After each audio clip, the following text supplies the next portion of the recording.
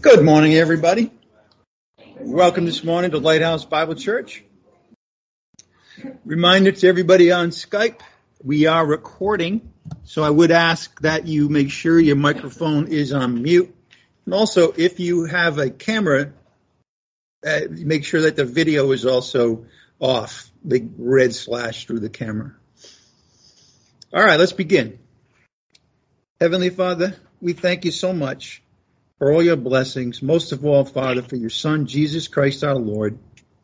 We thank you, Father, for you providing him for us, God in the flesh. We thank you that he was willing and able and decided to go to the cross and die for our sins, and was buried, and on the third day you raised him from the dead, so that whoever simply believes in him, Jesus Christ, as their Savior, will never perish, but have eternal life. And you, at the moment they believe in your Son, declare them to be righteous in your eyes forever.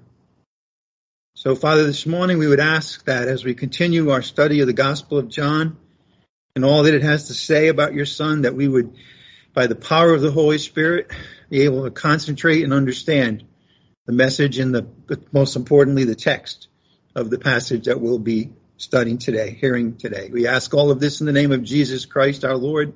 By the power of the Holy Spirit, we pray. Amen. Once again, I do want to remind anybody who's on Skype this morning that we are recording. And again, I would ask that you make sure that your microphone is muted and your camera is off.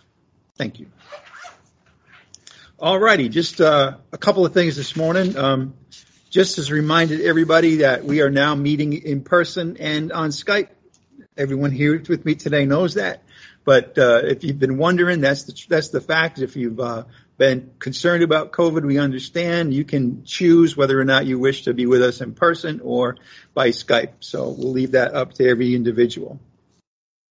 A couple of days ago, we sent, on behalf of the congregation, a remembrance basket to Peter Morrison.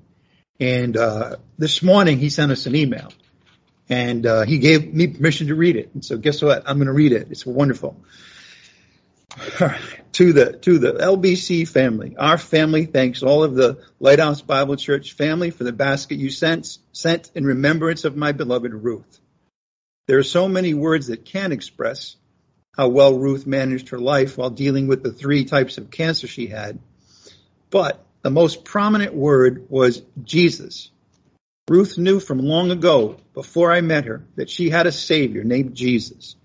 From her childhood, Ruth's mother Ethel, father Charles, her 4 brothers Roland, Richard, Robert, and Roy, and Ruth herself read verses from the Bible every evening.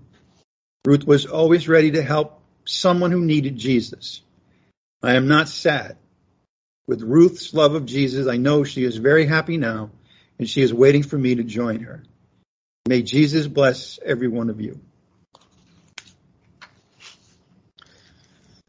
Alrighty, let's begin the message now. Please turn in your Bibles to the Gospel of John, chapter 8. John chapter 7, John 7:53. John 7:53 is where we'll begin. John 7:53. Still? Okay. Again, we still have somebody with your camera on, and what's happening is it's preventing our slides from being shown. So please, please, please turn your camera off at this time so that we can have everybody seeing the slides.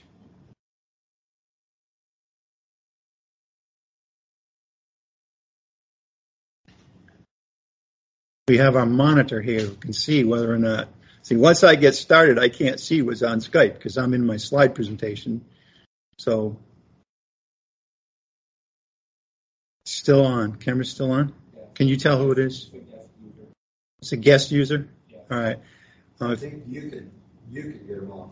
I can't. I can get the microphone off. I can mute the microphone, but I can't get the camera off. So I think it's a guest user. If you could please turn your camera off. Yeah. Okay. It's June Murphy. Oh, it's June? Yeah. Okay. Hey, June. there's a little button that looks like a camera. If you could please click that, and therefore it'll be off, and then we will be off to the races.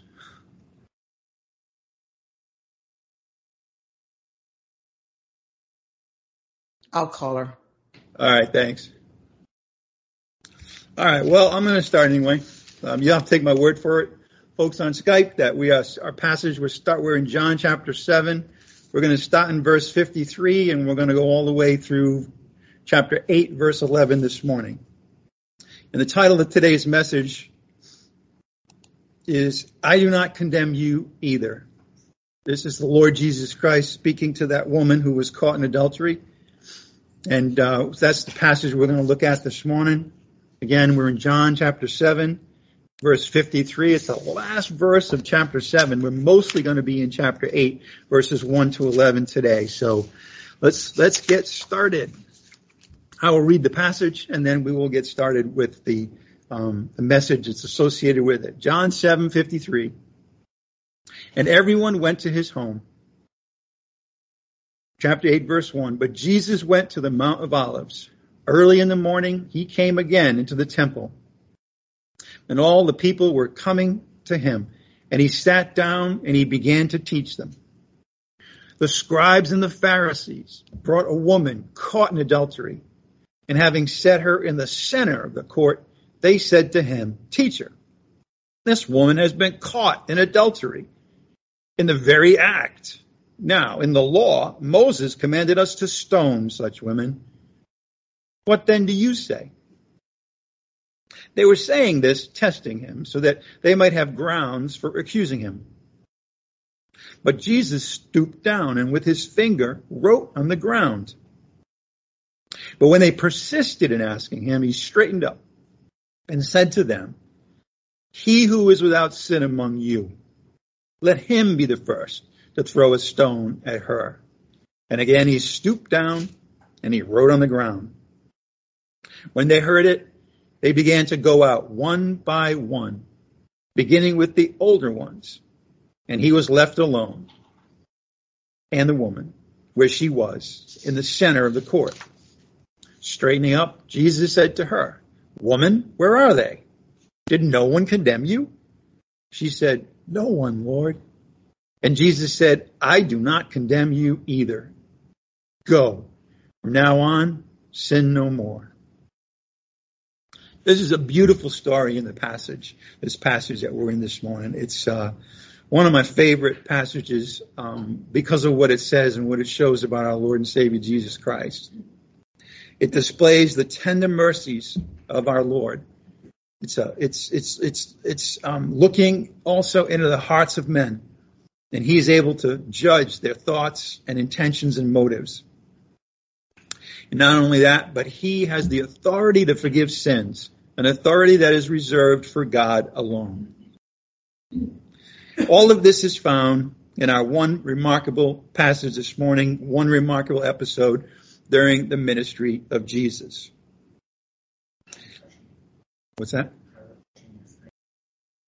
Okay.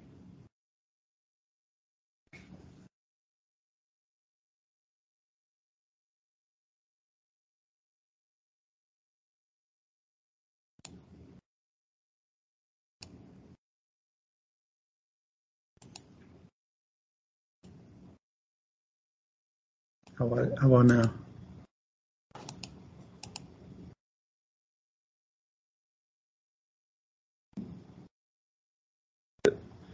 Okay. Well, you folks on Skype, now you can see why I always emphasize at the beginning not to turn your camera off and your microphone off. It really does matter. All right. So this passage in the Gospel of John, if you notice, unless you have a King James Bible, all right, you're going to notice something about this passage that's different. And I've got a picture of it on the slides this morning. I know it's kind of small, but basically, if you see, this is the top of this is chapter 7, verse 53. And we just read that. They went each to his own house. But you can see that this passage, this whole passage from 7:53 all the way to 8:11, is in brackets. In fact, here in this translation, it's in double brackets. Sometimes it's single brackets.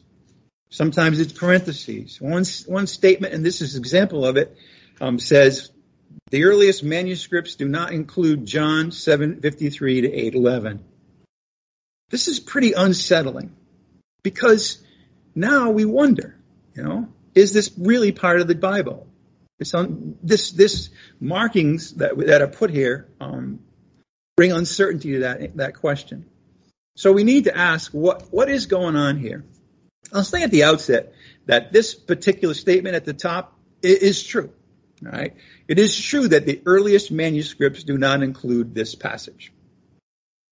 But the earliest manuscripts aren't the only manuscripts that we have. Right? We have thousands of them. And the fact of the matter is that most of them do. The earliest don't. And this has been a debate in modern scholarship about the Bible. Which Bible manuscripts are better? Quote. Well, that's a value judgment that I guess anybody can see it either way. But I'm going to show you today where I fall on this. Okay, the King James Bible, there's no parentheses, there's no brackets. It's just here. This is the passage from the Word of God. But so this is an unwelcome complication, but we do need to address this before we can continue, because a lot of people have that question. Why is this in my Bible this way? So I'm going to answer this morning, but with the idea of drawing a conclusion that will then allow us to move on without worrying about this anymore. So now there are essentially three questions that need to be answered. The first one is, was this passage in the original Greek text of the Gospel of John? Was this passage in the original Greek text of the Gospel of John? That's the first question. That's the question that's debated because of the different texts. Now, the text, I'll tell you this, that the text can be broken out into three types, all right?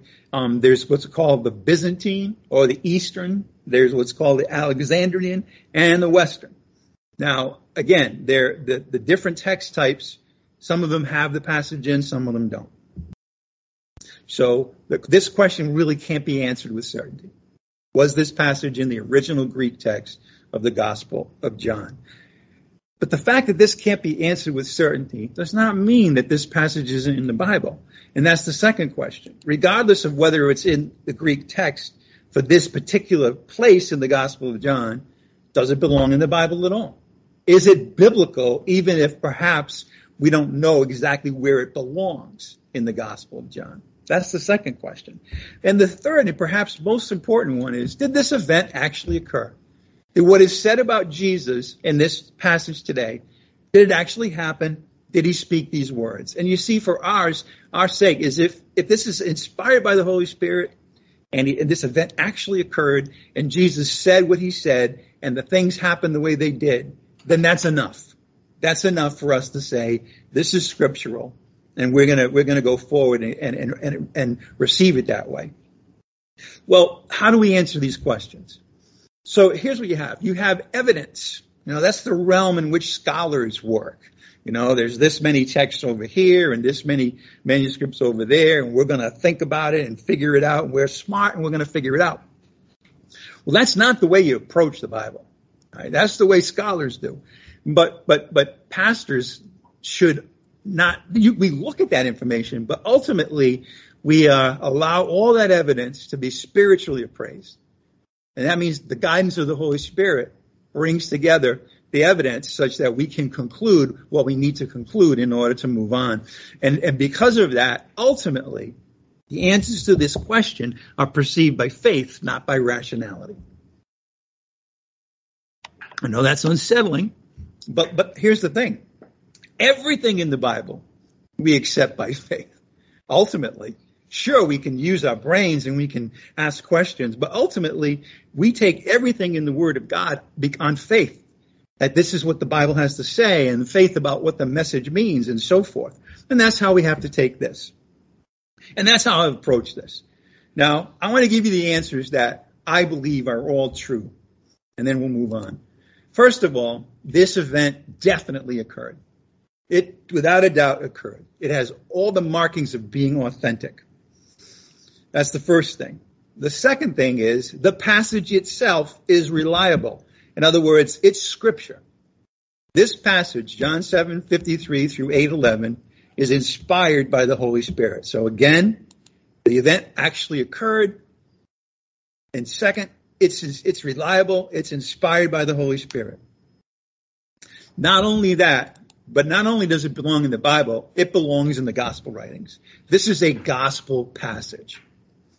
So, and by the way, at this point, this is all we need. The fact that it was definitely occurred, that's the most important. The fact that it was inspired by the Holy Spirit, that's second. And the fact that it belongs in the Gospels, that's third. That is enough for us to just step forward and say, we're gonna take this and see exactly what it has to say. Now, as far as the other questions, here's something that's also true. This particular passage has a lot in common with material in the Gospel of Luke. A lot in common with material in the Gospel of Luke. And some of what is in there is unique. If it is placed in the Gospel of John where it is, then there are some things about it that it's the only time that John would write the way he did. That's true. However, then the fifth thing is most of the manuscripts that include the passage have it right where we have it. So that's the state of the situation. I wish I could tell you that these people are totally wrong in every factual extent, but that there are bases for the question that people have. But again, it shouldn't be a problem because number one, the event actually occurred. Number two, the passage is reliable. It is inspired by the Holy Spirit. Number three, it belongs in the Gospels. And that's really all we need to know. And again, I'm giving you these facts to complete the picture. It does have much in common with material. We'll see some of this morning in the Gospel of Luke. And then finally, most of the manuscripts that include the passage place it right where it is here in the Gospel of John, chapter 8. All right.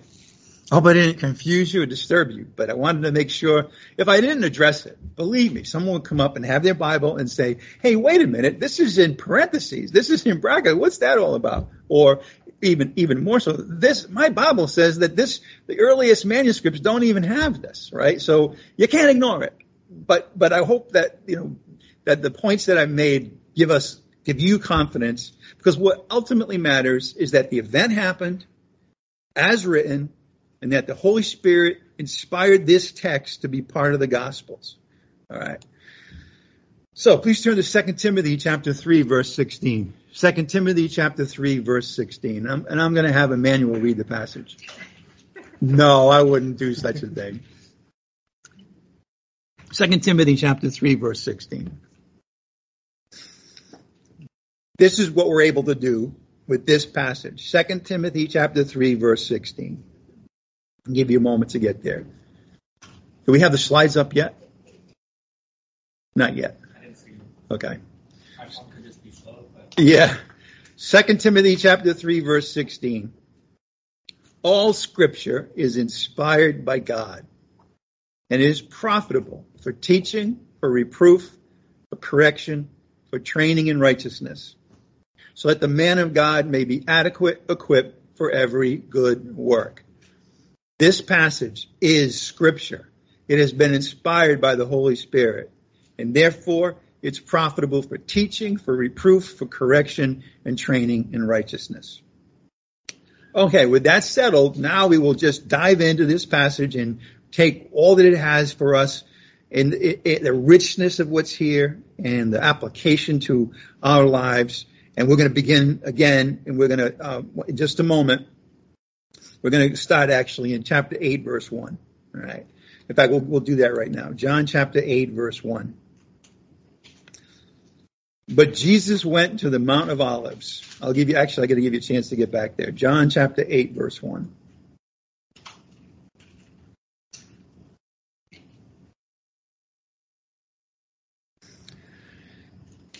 John 8:1. But Jesus went to the Mount of Olives, and early in the morning he came again into the temple, and all the people were coming to him. And he sat down and began to teach them. This verses 1 and 2 of chapter 8 are strikingly similar to another passage that is found in the Gospel of Luke. I'd like you to turn now to Luke chapter 21, verse 37. Luke chapter 21, verse 37. Luke 21, verse 37.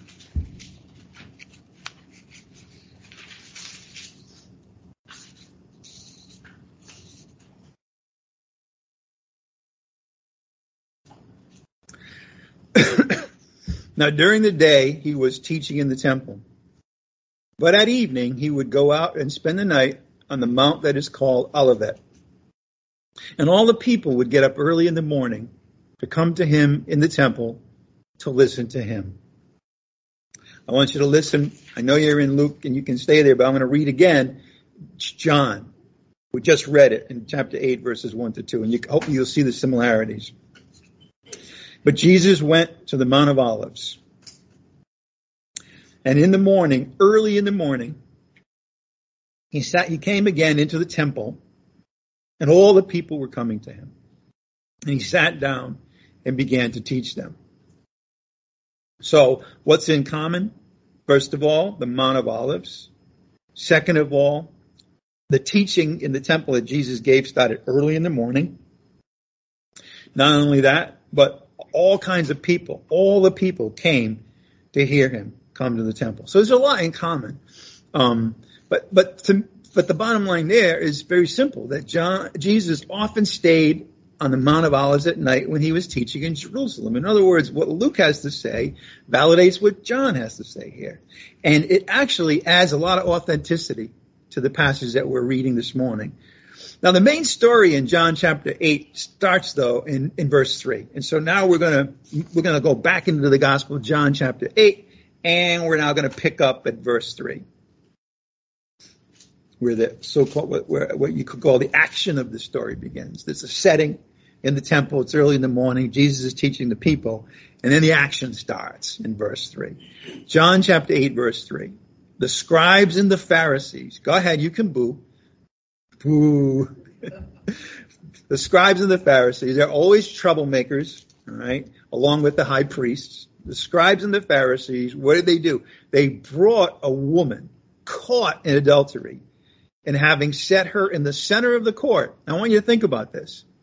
Well, they could have, right? If they found her in adultery, they could have, privately had a hearing and then made their conclusion. But instead, they wanted to shame and embarrass her. I don't know if they wanted to, but they did. I mean, think about it. They said, we're going to bring her right in the center of a big crowd, and we're going to accuse her there in front of everybody. And that's what they did. Again, verse 3, the scribes and the Pharisees brought a woman caught in adultery, and having set her in the center of the court, they said to Jesus, Teacher, this woman has been caught in adultery, in the very act. Now that's graphic. They didn't have to say that, right? They could just say she was caught in adultery. But they went further, in the very act. Now in the law, Moses commanded us to stone such women.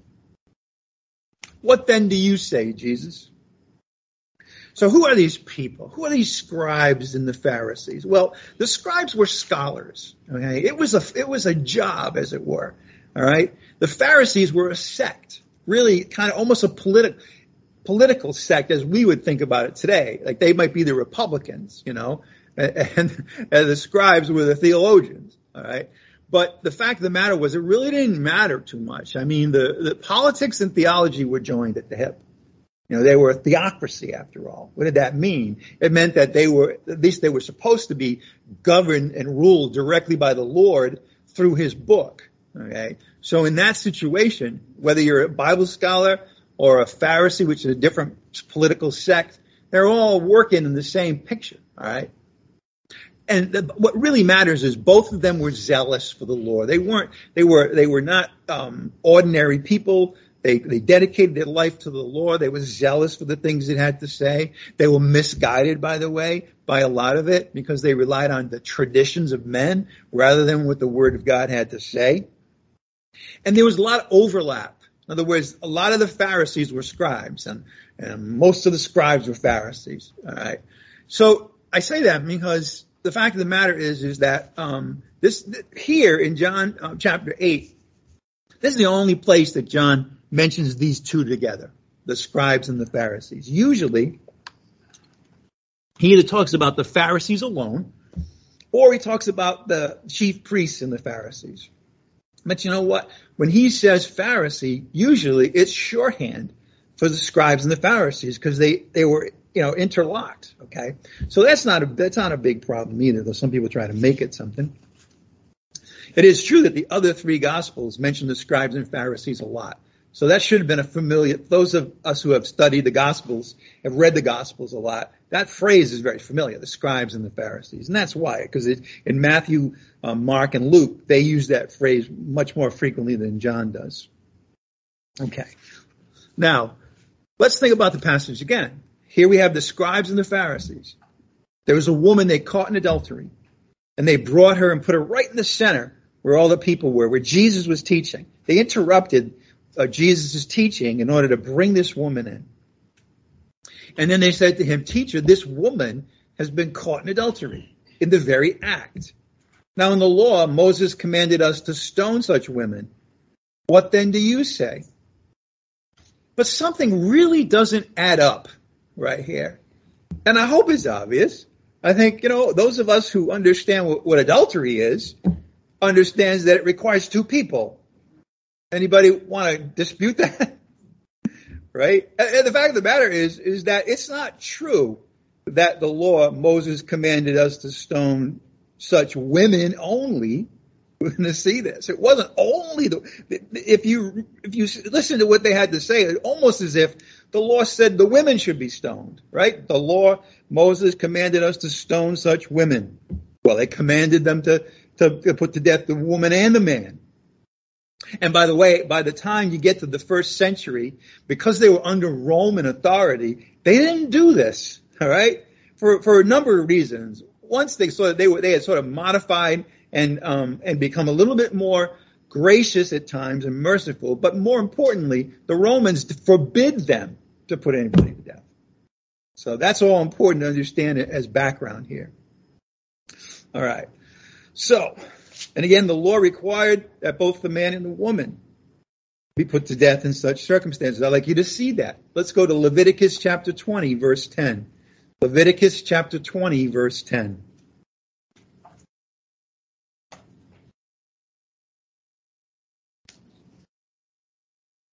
This is what the law actually said. And while you're turning there, I want to make a little commentary right here about what we have. First of all, they're twisting the scriptures. And when that happens, usually people have an ulterior motive when they do that. For example, the Jehovah's Witnesses twist the scriptures. And they twist them a certain way. They consistently twist them so that it doesn't look like Jesus is God, because their theology says Jesus isn't God. Right? The gay community twists scriptures having to do with homosexuality for their own self-interest. And I understand that, but they're still twisting the scriptures because they have their own motivations to do so. So we can assume that it's no different here. Right? That they're actually doing what they're doing, not because they want to be faithful to the law of Moses, but they got another reason to do that. But let's look at Leviticus chapter 20, verse 10. If there's a man who commits adultery, now who does it mention first?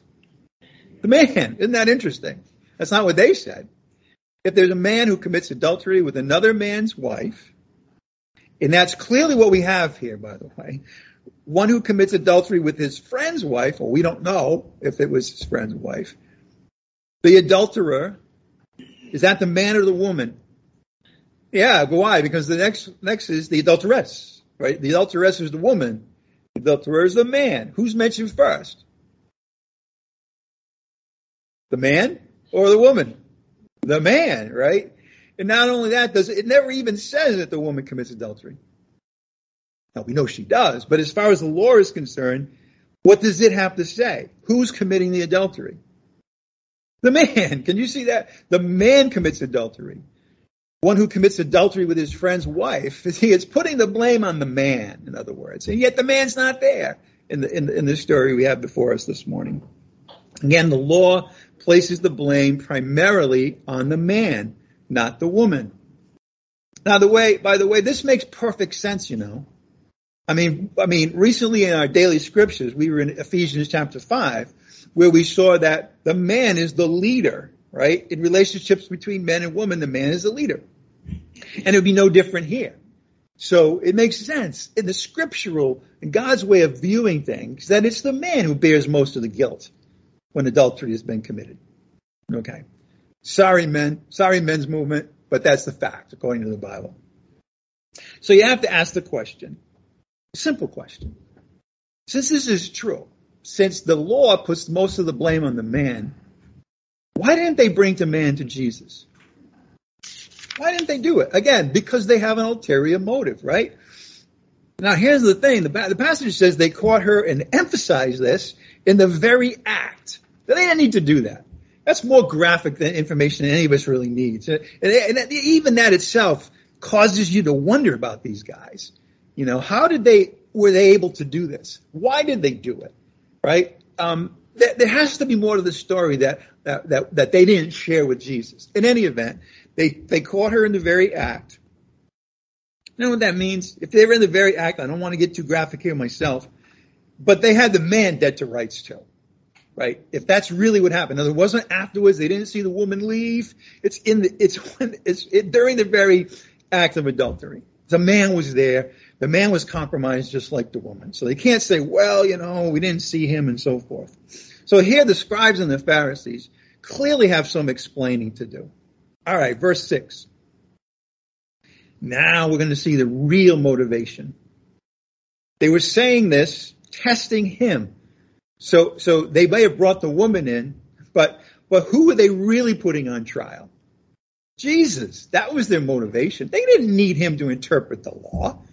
I mean, the law was really clear on this. That wasn't the reason at all they were bringing him. They were testing him. They were putting him on trial so that they might have grounds for accusing him. But Jesus stooped down. Very interesting, by the way. He stooped down, and with his finger, he wrote on the ground. Again, they didn't need any guidance about the law from Jesus. They knew the law. But again, they were trying to trap him. This wasn't the only time they did that. There was another time when they tried to trap him on the issue of taxation. Right? They wanted him to be able to, again, similarly, you're either going to have to go against the law of Moses here, if you say they should pay the taxes to the Romans, or you're going to go against Caesar if you say they shouldn't. Now that's a trap, right? But, you know, there too, it's the uncanny ability of Jesus to kind of get through and have wisdom about it, you know, set them back too, right? If you remember the story, he says, show me the coin that you want me to use to pay the tax. And they gave him the coin. He says, whose image is on this? And they said, Caesar's. Oh, so give to Caesar what's Caesar's and give to God what's God's. I mean, that's awesome. I mean, I dare say, I don't know if any of us could come up with that, right? But he did. Wisdom, perhaps supernatural. It could even be supernatural. And just like, by the way, if you continue and then he tells his disciples, let's pay the tax, then how did he do it? Anybody remember that? What did he tell them to do? Go fish, get a fish out of the water, open it up, and you'll find the coin to pay the taxes. Now that's quite a statement. You know? Again, he's saying to the people, you know what, you're putting me on trial. Watch what I can do. See who I really am. Right? Ultimately, you know what? You're going to be on trial someday. You're going to be on trial for rejecting the Lord, so when he came. In any event, they tried to trap him so they could accuse him of flouting the law of Moses. See, they tried to do this, by the way. They already had done this. I mean, if you think back in the Gospel of John, they already convinced he was a lawbreaker, and they already thought they had plenty of evidence that he was a lawbreaker. Remember, he broke the Sabbath. In their mind, he healed on the Sabbath. So they're like, well, that's a big lawbreaker right there. And he even made himself equal with God. I mean, that's the first commandment. He broke that one, So even at that point, they didn't really need any more evidence, but still, they were so desperate to put this guy on trial. And as it were, as they saw that as you're going along, every time they tried to capture him, they couldn't. And then there was this whole group of common people who were believing in him and being more and more excited. So they got desperate. Man, we got to get more evidence against this guy. And that's what they were trying to do. Not only that, but there's something else here that we can't ignore. Now remember, these are Pharisees and scribes. They were pretty moralistic, legalistic people. Okay. And so now you have the situation where here's a woman who was caught in adultery. They're bringing him to Jesus. And part of the reason they knew, and this would be a quandary for him, was that they knew how he'd already treated women caught in adultery, right? Tax collectors and sinners. In other words, he was already showing mercy to them. So they thought this would be a great way to trap him. Okay. And in fact, the fact that he was this way, that he would hang around with sinners and tax collectors, that he would go to a banquet that a tax collector had put on, that when he taught, all of these people, the tax collectors, the sinners, the prostitutes, they would all gather around and listen to him. And as a matter of fact, he actually preferred the sinners to the Pharisees. That must have driven them crazy. And it did. We have evidence of that. After all, why wouldn't he? I mean, the Pharisees, they wouldn't listen to anything he had to say. All they wanted to do was judge him and the people around him. But the sinners and the tax collectors listened.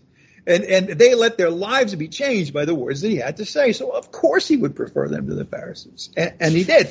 But this is another thing. In addition to the fact that he was popular, in addition to the fact that in their eyes he had broken the law, here we have the people he hangs around with. They can't stand them either.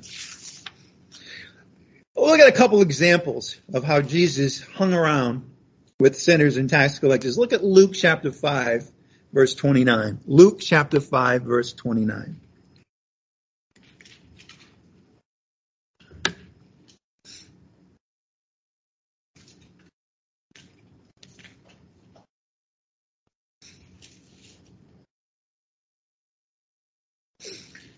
We're going to see a man by the name of Levi. Levi also goes by the name of Matthew. This is actually one of the apostles. And he was ultimately, obviously, too, the writer of the Gospel of Matthew. But before he became an apostle, he was one of the big tax collectors that ripped off the Jewish people more than many other tax collectors. Okay, so he was a bad dude, so to speak. Let's look at now. Then, of course, Jesus comes along and accepts him, and that changes his heart. And now he believes in Jesus. Look at Luke chapter 5, verse 29. And Levi gave a big reception for Jesus in his house. I mean, in a way, I grew up in Providence, Rhode Island, and in Providence, Rhode Island, it was at one point in time it was a mafia town. In fact, the kingpin of the New England mob lived in Providence, Rhode Island. So sometimes I picture what would happen if I had witnessed the gospel to this leader of the mafia, and then he invited me to his house for a big party with all the other mobsters, right? That's a bit. But Jesus didn't blink, right? He said, "I'm going to this party. I'm excited this person believed in me." Levi gave a big reception for him in his house, and there was a great crowd. I love it, a great crowd. You couldn't miss it. It wasn't just a couple. It was a great crowd of tax collectors and other people who were reclining at the table with them. Now, who comes on the scene? Our quote friends, the Pharisees and the scribes. They're here again. They followed him around. They were always looking for a way to convict him, a way to put him down, a way to convince the crowds not to follow him anymore. The Pharisees and the scribes began grumbling at his disciples, saying, "Why do you eat and drink with these tax collectors and sinners?" Now, they talked to the disciples, but look who answers. Jesus answered. Now, in part of that, you think about it, why didn't they go to Jesus, right? If they had a complaint, why didn't they go to the top guy? They didn't. Why? Because they were cowards. They would much rather pick on the less important people, right? Less powerful people. Jesus answered them in any event and said to them, "It's not those who are well who need a physician, but those who are sick. I have not come to call the righteous, but sinners to repentance." Go forward in the Gospel of Luke, please, to Luke chapter 15. We're going to look at verse 1 and verse 2.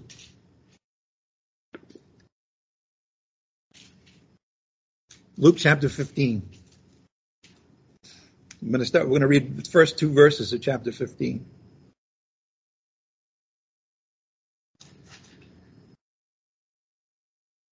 Now, all the tax collectors and sinners were coming near to him to listen to him. Again, it's the tax collectors and the sinners who listen to him. Why? Because he came to call the ones who were sick, not the ones who were healthy. And they knew it. And they knew he had a message of grace and forgiveness. And that's what they needed, and they recognized they needed it. You know, big sinners, quote, can't hide the fact that they sin. Most of us try to hide it, right? If we're honest with ourselves, right? But if you've been caught multiple times, right, committing sins that are illegal and you're arrested, then most people know what you did, right? It was no different with these people. So they were very aware, and they were sinners, and in the religious framework of that time, they were pretty sure that they weren't going to get into the kingdom, right? So when somebody comes and says to them, you don't understand, I'm from God, I'm God's son, I'm the Messiah, and I'm telling you that I've come for you in particular, right? That's time to rejoice, you know. They were, wait, this is the king himself telling me this. This isn't some scribe or Pharisee. This is the king has come, and he said, I want you to come with me in the kingdom. Well, right, they would definitely listen to him. But the Pharisees and the scribes began to grumble, saying, this man receives sinners and eats with them. We're not going to read it now, but this is the introduction to three parables that Jesus teaches right after this, okay? The third one is the parable of the prodigal father. Notice I said the prodigal father rather than the son, because it's really about the father, you know, even though there's two sons involved, talking about how merciful and forgiving God is. In any event, here they are, back to John chapter 8. You can turn there too if you'd like to. Go back to John chapter 8, verse 6 again. They'd already seen him being so merciful, not being too proud to spend time with the sinners and the tax collectors. They were offended by that. They were very self-righteous, religious, legalistic people who turned their nose up, you know, and say, I can't believe he's associating himself with these sinners. You can hear him saying it, right? Look at John chapter 8, verse 6. Okay, we're going to get here in a minute. They said, this woman has been caught in adultery. In the back of their mind, they're saying, we know that you're merciful to these people, but now we're going to tell you what the law has to say, and you're going to have to pick. They tried to put him in a vice. What was the vice? Either he had to treat this woman harshly, which clearly he was not in the habit of doing, quite the opposite, or he had to ignore what the law clearly stated, according to the scribes and Pharisees. So they thought they trapped him. They thought they had him in a vice. So what does Jesus do? Does he try to argue his way out of it? No, look what he does. This is so fascinating. Look at John chapter 8, verse 6b, the second half. But Jesus stooped down and with his finger wrote on the ground. That was an unusual way to handle this. He didn't answer the question at all. He just probably turned their back to them, stooped down to the ground and started writing on it. They must have been amazed or offended even more at the fact that he would do that. Now, a lot of people have spilled a lot of ink trying to figure out what he was writing. Okay. Here's the answer. You ready? We don't know. If we needed to know, it would have been told us in this passage. All right, so don't listen to any of those people who think they know. We don't know, okay? We don't need to know. Look at verse 7. But they persisted in asking him, and he straightened up and he said to them, he who is without sin among you, let him be the first to throw a stone at her. And again, he stooped down and he wrote on the ground. Now, did he answer the question? I mean, they had asked him, you know, Moses says that we should stone such a woman. What do you say? Did he give his ruling on that matter? No, he didn't. What did he say? He says, listen, I'm looking at you now. If there's anybody here who's without sin, you can be the first to throw a stone at her. And it was in the law, it was the witnesses of the crime that had the, quote, pleasure of throwing the first stone. But instead of answering their question, he starts writing on the ground. I mean, imagine if you're in court, right? And the prosecution has just finished their case against you, all right? And then you look and you're trying to read what the judge is saying, and he's stooped on the ground underneath his desk, and he's like scribbling on the ground. But that would be a very unusual thing to see, and you'd have to wonder, how seriously did he just take us? That's the way he would be acting at the end. And again, we don't know what he wrote. By the way, we don't know if these folks even read what he wrote. It's not said that they even saw or read it. Okay? But one thing we do know for sure. He completely ignored them. Do you know something about arrogance? Arrogance hates to be ignored. They want a reaction, one way or the other. They hate to be ignored. And he knew that. And so he basically ignored them. Not only them, but he ignored their question. Don't bother asking me. Well, they did bother asking him. They asked him again, and then he did speak this time. But it was definitely not what they had hoped to hear. They had hoped to trap him. They had hoped that he would go on one side or the other. Yes, you need to stone her. No, you shouldn't stone her. We got you either way. What they didn't expect was what he actually said, which is, whoever out there is without sin, you can be the first one to throw a stone at her. That was disappointing. That is not what they had hoped to hear from him. And then, so again, he straightened up and he said to them, he who is without sin among you, let them be the first to throw a stone at her. Now, they thought that this woman was on trial. More importantly, they thought that Jesus was on trial. But really, he's going to put them on trial, right? He turned the tables around completely. Now the spotlight's not on the woman in the center of the court. The spotlight's not on Jesus. The spotlight's on them. And that's where it really belonged. I mean, think about it. What were they doing? How dare they judge and condemn this woman with no mercy, by the way, while they're at the same time ignoring their own sin? Okay. Now, here's the thing. We don't know, but we can surmise that there may have been some untoward aspects of them even being on the scene that day. All right. Why were they even there? Think about it. Why were so many of them there? This is a whole crowd of scribes and Pharisees. You got to ask the question. Was there some funny business going on? Did they set her up? Did they trap her? Did they sit around and watch? I mean, we don't know, but it's certainly, they don't seem to be very innocent in the matter. First of all, that day, that matter. But even beyond that, the book of Romans says that you condemn people while doing the same things yourself. Mark it down. People who are very vehement against the sin very often are committing it themselves. Very often they want to turn attention away from what they've been doing and put it on somebody who they think is a little worse. Okay, kind of hides what they're doing. We don't know exactly what the sin was or sins were, but we know for sure that they were guilty of the same or worse themselves. This was not at all the message that they should have been listening to. Look at Luke chapter 6, verse 36. Luke chapter 6, verse 36.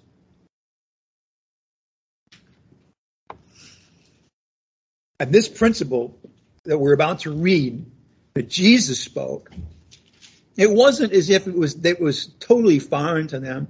I mean, if there's one thing you can say about the Lord in the Old Testament, in his dealings with Israel, is that he was merciful. The Lord is merciful and gracious and forgiving. Okay? That's not just a New Testament thing. That's a whole Bible thing. Abraham was not perfect. Abraham had a lot of failures, but the Lord kept his promises to Abraham. We're studying in the book of Isaiah right now on Thursday evenings how when the times in which Isaiah wrote, they were very wicked times. The kings of Judah, the people themselves, there was lots of paganism and idolatry. And he tells them, he says, listen, I will forgive your sins for my own sake, for my name. He was always merciful. Okay? Even when he had to discipline his people, right? He was still doing it for their benefit. I know that sounds a little harsh, but it's true. He does the same thing for us, right? The Hebrew says that every son he disciplines for their own benefit. So they knew that their God was merciful. Look at Luke chapter 6, verse 36. Be merciful, just as your Father is merciful. Now look at verse 37. Do not judge, and you will not be judged. They judged, so what does that mean? They will be judged, right? And do not condemn, and you will not be condemned. Pardon, and you will be pardoned. Give, and it will be given to you. The blessings will pour into your lap in good measure, pressed down, shaken together, and running over.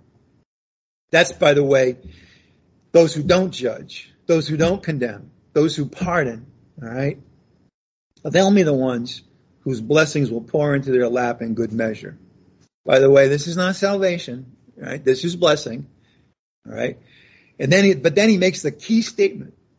Well, by your standard of measure, it will be measured to you in return. If you're harsh with people, if you judge them for the smallest thing that they do wrong, well, guess what?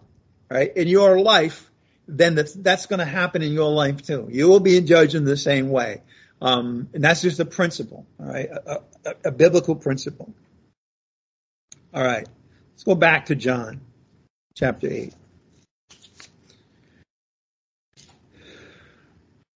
John chapter 8, and we'll look at verse 7.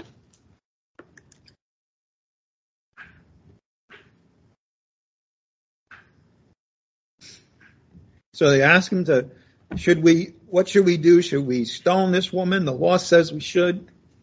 He stoops down and he writes on the ground, totally ignores them. They persisted in asking him, so he gets up. And then he does speak. But he says, he who is without sin among you, let him be the first to throw a stone at her. And oh, by the way, by your standard of measure, it will be measured to you. Don't judge, because then you will be judged. Don't condemn, because then you will be condemned.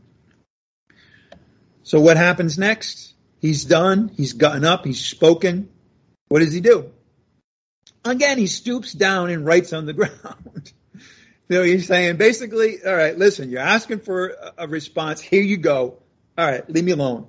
I'm going to go back down, ignore you guys, and I'm just going to write on the ground a little more. But this time it was a little different because he had spoken. And this time, when he stooped down and wrote on the ground again, he was actually giving them some time to reconsider. He had just made the case that, you know what, you shouldn't be judging others when you're committing worse sins yourself. Maybe you should think about that. So while he was scribbling on the ground again, it gave him time just to reconsider what they had been doing and maybe change their hearts. Maybe they would finally take something to heart that Jesus said. And it worked. It worked. Look at verse 9. John 8:9. And when they heard it, what happened? They ignored it and asked him a third time to make a ruling. Is that what your Bible says? No, it says they began to go out one by one. Kind of amazing. I mean, think about it. They came in storming, knowing they were right, trying to trap Jesus. They leave like little mice, one by one. They go out one by one, beginning with the older ones. And he was left alone, and the woman was left alone where she was in the center of the court. Now, I find it very interesting that not only did they all leave, but who left first? The older ones. Why? Well, I think there's two reasons. But I think the most important one was that they were the most ashamed of themselves. Now, that doesn't mean that they were worse people overall, but I want you to think about it. If they're older, all that means is they had more time to have sinned. Right? They had built up a larger portfolio, okay? So of all people, they should have understood what he was saying and finally did a little introspection and say, oh yeah, Not to mention the fact that probably the guys, so to speak, kind of knew a lot of the sins that other guys had committed. All right. So you gotta be, practical and have a little wisdom here. They're the ones. Not only that, but they're the leaders of the mob. Right. So if the mob's been put in their place, then the leaders realize, you know what? I got to set a good example and get out of here first. And they did. So it was now just Jesus and the woman. She was still in the center, but that whole circle of condemnation around her had completely evaporated. Verse 10, John chapter 8, verses 10 and 11. One more time he straightens up. Now he just talks to the woman, where are they? Did no one condemn you? She said, no one, Lord. And Jesus said, I do not condemn you either. What is that? Finally answering the question. But were any of the self-righteous men there to hear it? No, he wasn't going to answer the question to them. He was only going to answer the question to the woman. And his answer, I do not condemn you either. Go, and from now on, sin no more. But first, he gets up and he says, woman, where are they? Now, it's as if he had paid no attention to the men, even when they were leaving. But really, he asked the question, really, so that she would realize, you know what? I am no longer under the penalty of death. He has freed me, right? But he goes farther than that. Now, make it clear that he didn't deny that she committed adultery. It's not at all right? And he wasn't overlooking it and winking at her. It's okay, We know that because what he says at the end, right? From now on, sin no more, all right? But first, he chose to be merciful to her, which none of the other men around here had done. It reminds me very much of the woman that when he was at the Pharisee had actually sponsored a meal. Very different situation because they were not respectful to the Lord at all. And this woman comes in and she, washes his feet with her tears and anoints him. And he says, this is the one who did all the things that you, Pharisee, didn't do in the area of hospitality. And he said, she's loved, tells a story, but at the end of it, the point was she loves much. She's forgiven much. Well, she was a flagrant sinner. There's no doubt. It says so. So this is a similar thing of mercy being shown, and he had forgiven her of her sins. I do not condemn you. He chose to be merciful, and he had forgiven her of her sins. And by the way, forgiving sins is something that who can do only? God, right? Now, don't get me wrong. We can forgive one another for things we do, but the word sins means an offense against God. Only God can forgive sins. Okay. So if only God has the authority to commit sins, and Jesus forgives her of her sins, what does that say about Jesus? He's God. Right? And I want to just go to one more passage in Luke this morning. We're going to find our friends, the scribes and the Pharisees, once again. Luke chapter 5, verse 20. Luke chapter 5, verse 20. This is the story of a paralytic who wanted to see Jesus, but there's a tremendous crowd in and around the home where Jesus was. And so they actually got a ladder, went to the top, made a hole in the roof, and dropped their friend down gently. Okay, so that he was in the center again of the crowd. Verse 20.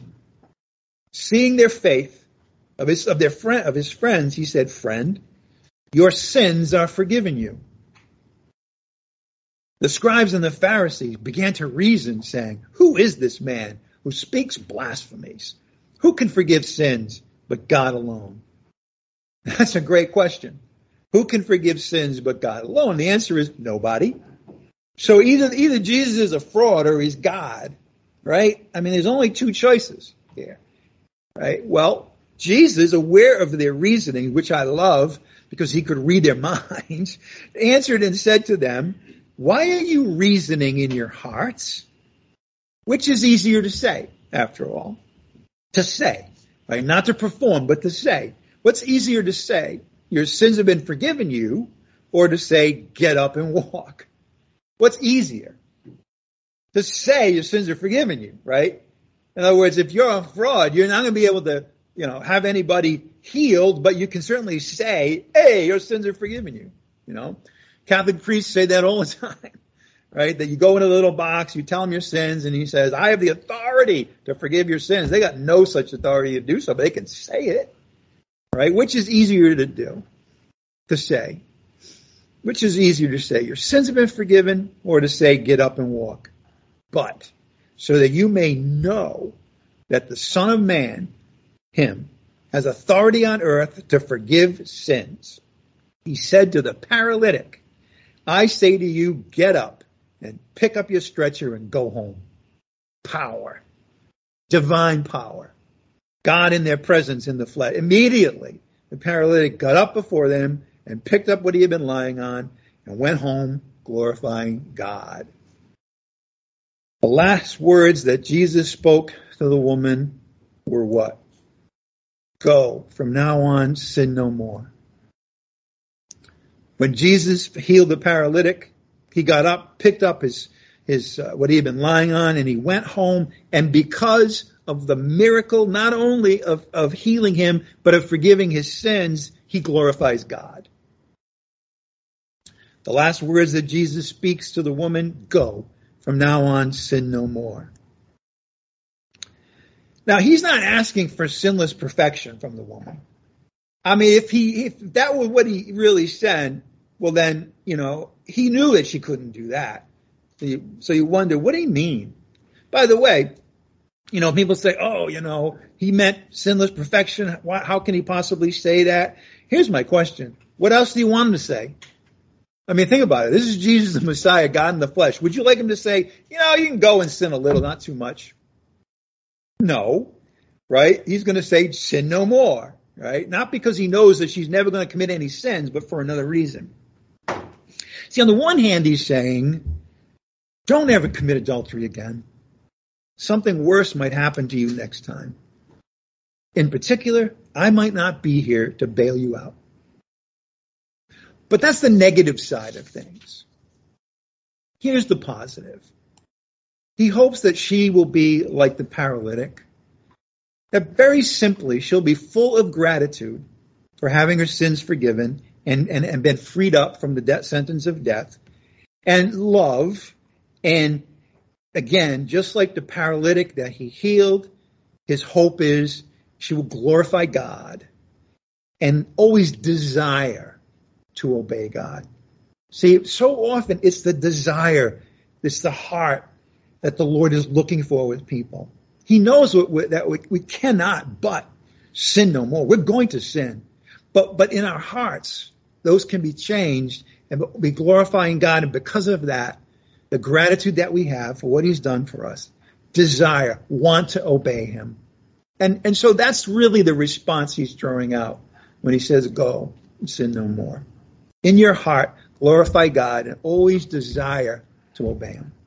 All right, let's close in prayer. Heavenly Father, we thank you that you are merciful as Jesus teaches. We thank you that you're so merciful and gracious and you love us so much that while we were dead in our trespasses and sins, just like the woman, just like the paralytic, that you made us alive. You made us alive, having forgiven all our sins. We thank you, Father, that it's simply believing in Jesus Christ as our Savior, just like the paralytic believed in Jesus Christ as his deliverer, just like the woman caught in adultery believed in your Son as her Savior. So anybody who hears the gospel message and believes it is restored, is completely healed, is given eternal life and declared righteous by you. We thank you, Father, that you are merciful and gracious and loving and kind. Father, we also ask that the Holy Spirit would give us the ability, the motivation, opportunity to tell unbelievers just how merciful and gracious you are by telling them the facts of the gospel, that Jesus Christ died for their sins, was buried, and was raised from the dead by you, Father, on the third day. That whoever believes this will never perish, but have eternal life. And as we leave today, Father, we also pray that in our hearts that we would find it easier and easier to forgive our brothers and sisters because we know how much you have forgiven us. And we just want to praise you for giving us the example, for setting the lead and how to love one another. We ask this in the name of Jesus Christ our Lord, by the power of the Holy Spirit. Amen. As I always do, I want to remind us all that we're going to have Bible study on Thursday. I hope you can see that in the recent messages in John, that I've been referring a lot to Isaiah. They're very complementary to one another, and so it's no accident, I suppose, that the Lord has had us studying Isaiah and John at the same time. But what that means is that really, I say this so often, but the Thursday evening Bible studies are just as much a part of the teaching ministry of this church as Sunday. All right. I know it's during the week. I know it's a little more difficult, but by the way, if you're not able to join us, there will always be on the website a teaching summary. So really, there's no excuse for you to be staying up to date in some way, either by joining us on Skype or by checking out the teaching summary. Okay, so please try to do that. It's an important part of the teaching ministry. All right, let's close again in prayer briefly. Father, we want to just again thank you. We want to thank you for all your blessings. We want to also thank you for your word that's living and active and discerning. We thank you, Father, that you love us the way you do and that you've given us the Holy Spirit as our guide and our teacher for your word. Asking this all in the name of Jesus Christ, our Lord, by the power of the Holy Spirit. Amen. All right. That's all, folks. Have a good afternoon.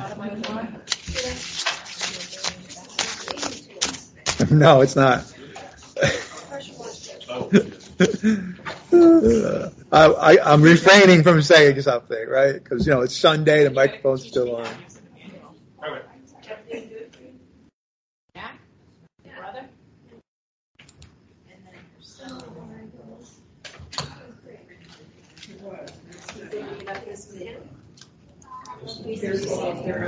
A little bit. They have an Airbnb. Right. I knew it was doing that.